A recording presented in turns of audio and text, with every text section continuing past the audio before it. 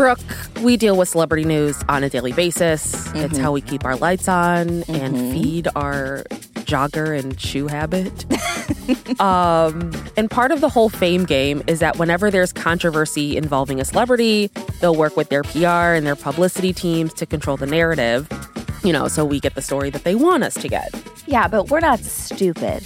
Mama didn't raise no fool. No, we're not fools. We're on to you. Yeah. And for a while now, we've been seeing both sides of a PR tug of war, basically, between the royal family and Prince Harry and Meghan Markle. And now, in what looks like an attempt to control their narrative, Harry and Meghan have gone on the big-time offensive, and they've pulled out the huge guns, releasing a docuseries on Netflix. Yeah, and people who've seen it are definitely coming in hot, either for them or against them. But one thing's for sure, and this seems to be the case with them anytime they do something like this, Harry and Meghan don't hold back. Like, they're definitely spilling all that royalty.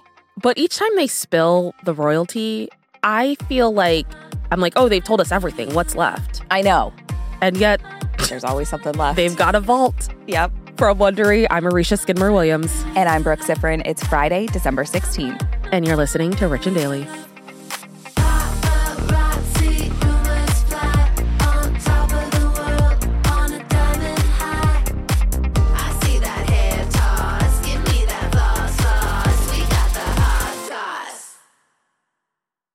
There's a lot to say when buying a new home or car, but only one thing to say that can help you protect them. Like a good neighbor, State Farm is there.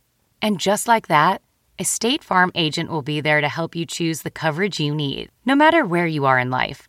When you need coverage options, your State Farm agent is there to help, on the phone or in person. Like a good neighbor, State Farm is there. We really need new phones. T-Mobile will cover the cost of 4 amazing new iPhone 15s, and each line is only $25 a month. New iPhone 15s? It's better over here. Only at T-Mobile, get 4 iPhone 15s on us and 4 lines for $25 per line per month with eligible trade-in when you switch.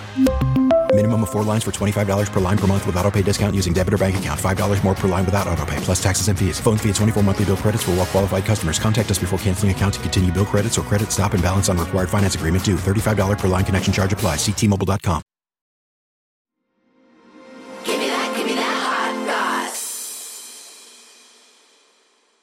So, ever since Meghan Markle's relationship with Prince Harry became public knowledge, they've been essentially, for better or for worse, a major target of the British tabloid press. Yes. Literally, every one of their comments, every one of their moves has been analyzed and speculated on to the nth degree. It's absolutely ridiculous. And of course, that includes all of the controversy surrounding their relationship with the rest of the royal family. I mean, we've been talking about the royals since we started at Wondery. Yeah. Our edition was about the royals. Like, they're a part of our lives, whether we want them to be or not. Yeah. But now, in Harry and Meghan's new Netflix docuseries called Harry and Meghan, they're taking the narrative, they're doing the analyzing, they're doing the speculating, and they're opening up about the struggles that they have faced ever since they first started dating. Yeah, so for the docuseries, Harry and Meghan allowed cameras to film a lot of their intimate relationship moments. Like I said, these two are very open when they do these kinds of things. Like, more open than I would really expect them to be. Yeah. And, they talked about their first date, their first kiss. They also talked about the first time Meghan met Prince William and his wife, Princess Catherine Middleton, which I can't not say that way. And Meghan talks about the experience of meeting them and how eye-opening it was for her because she learned just how different she was from the royals. Like, she says that when William and Kate came over for dinner, she greeted them in ripped jeans and bare feet. And she said, I was a hugger, always been a hugger. I didn't realize that is really jarring for a lot of Brits. I guess I'd started to understand very quickly that the formality on the outside carried through on the inside. That there is a forward-facing way of being. And then you close the door and you go, oh, great. Okay, we can relax now.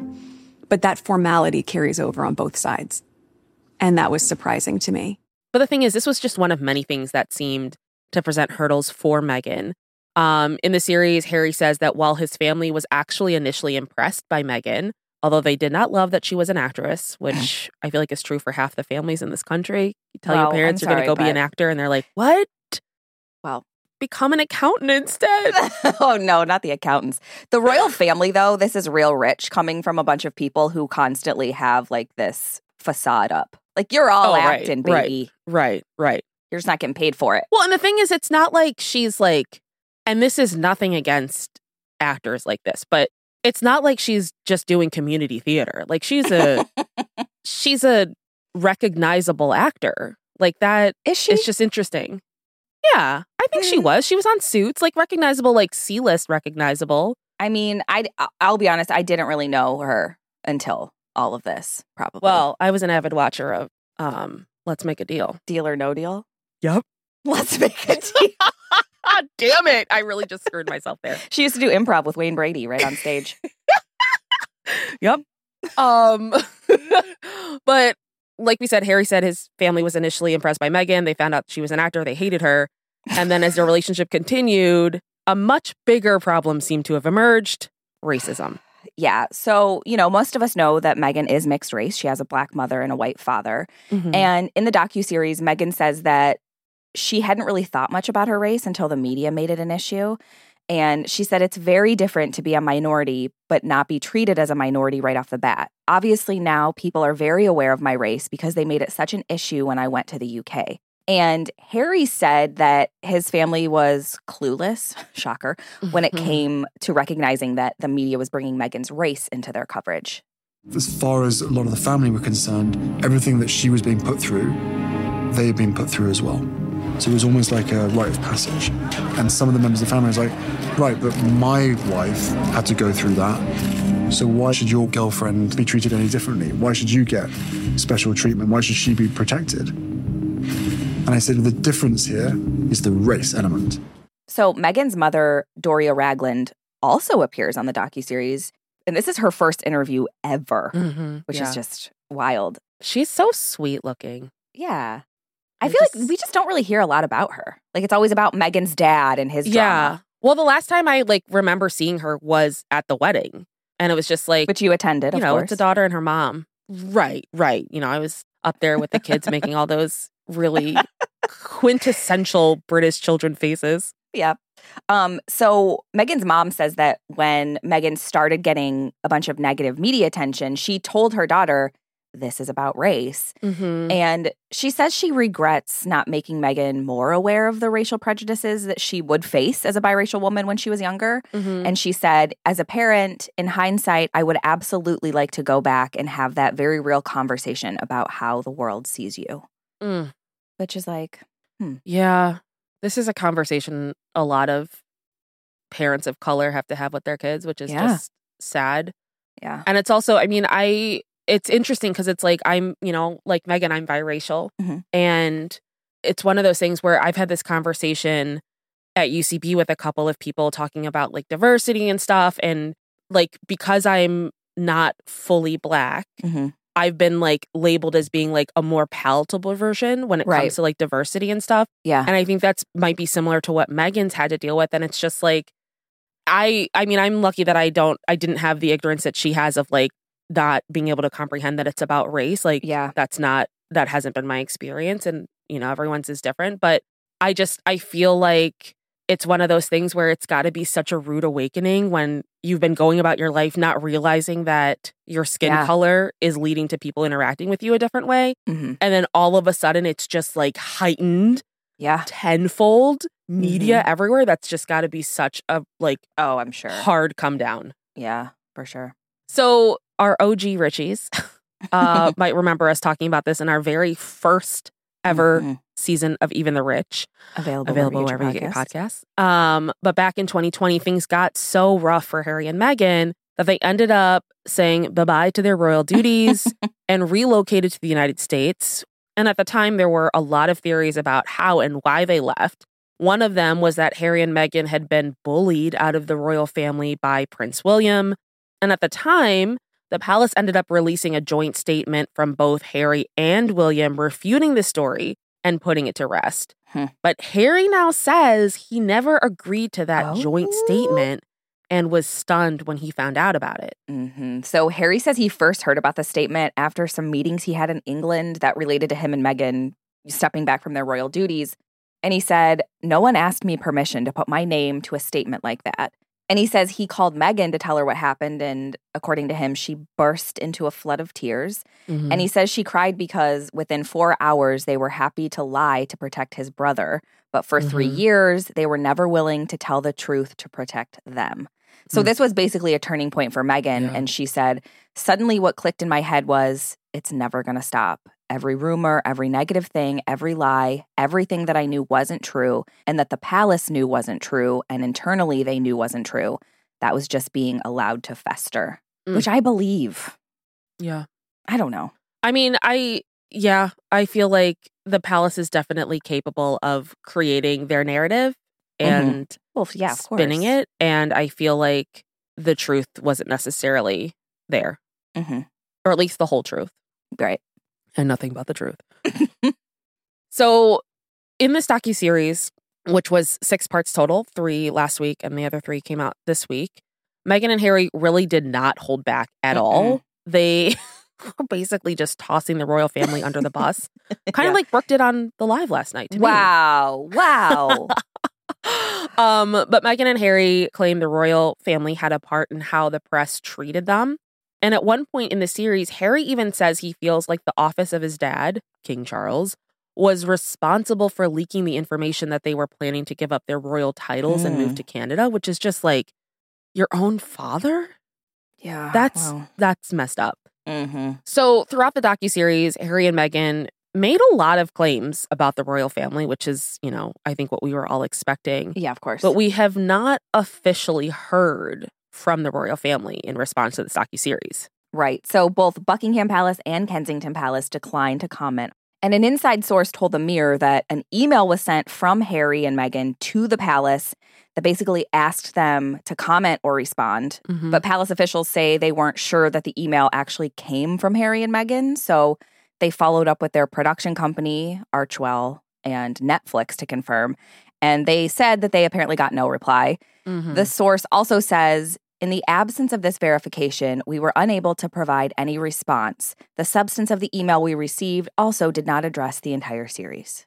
It's classic. I mean, to be fair, the email address was Harry and Meghan hate England at gmail.com. And they were like, oh, this seems accurate, but... Yeah, this does check out, but we should investigate. Yeah. So, and my philosophy has always been, every story has 3 sides. They have side A, side B, and the truth, which is somewhere in the middle. Yes. And obviously this docuseries is clearly, we're looking at the Harry and Meghan side of things. Of course. They're controlling their own narrative, which is everyone's prerogative to do. Yeah. So, I mean, we talk about this all the time, but do you think the public's going to look at them more positively now? Will this have their intended intent? I don't even know what their intent is to do this, but... I don't either. Do you think it's going to change things? No. I think that the public has, for the most part, made up their mind. They either love them or hate them.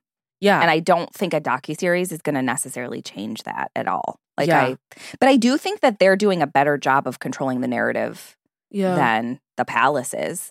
Because, the palace is so outdated. Yeah. So, they're not able to get their story in front of people the way Harry and Meghan have been able to. Yeah. So I think that gives them the upper hand. So that could play into how they're perceived maybe more positively if people are hearing their side and not the other side. So I guess it could come down to that, but I think most people have their opinion made. Yeah, I feel the same way. I feel like I didn't realize just how polarizing Harry and Meghan have become. I feel like in the very beginning, I didn't think they were this polarizing, but it seems to have put people in 2 very different camps. They either hate them and think that, they're crazy, I never want to hear about them again, they're so problematic, or they're like, yes, Harry and Meghan, they've really suffered, I side with them.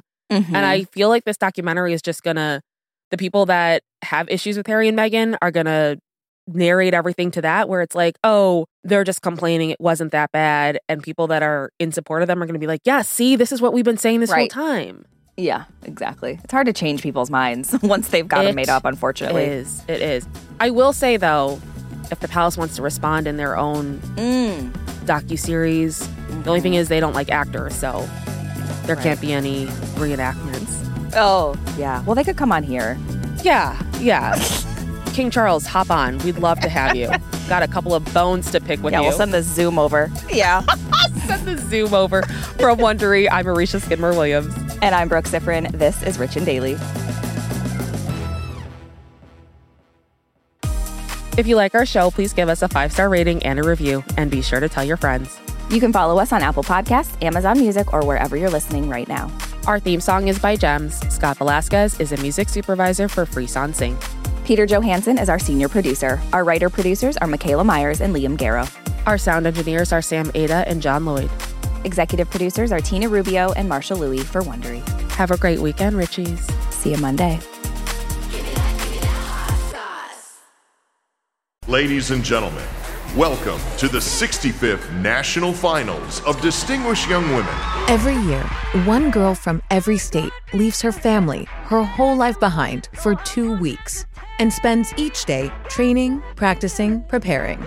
Because to win this competition, she needs to wow a panel of judges with her academic record, her athletic ability, her speaking skills, and a show-stopping talent. I met her and I was like, she's gonna win. I wouldn't say I have an ego problem, but I'm extremely competitive. When I sing that song about being a black woman in America, there's gonna be backlash about that. Oh, I'm just so happy. So happy. I don't want to see them. I don't want to talk to them. And then we stayed with them for the next year, unpacking just what happened those 2 weeks in Mobile. I'm Shimoliai, and from Pineapple Street Studios and Wondery, this is The Competition. Follow The Competition on the Wondery app or wherever you get your podcasts. You can listen to The Competition early and ad-free right now by joining Wondery Plus.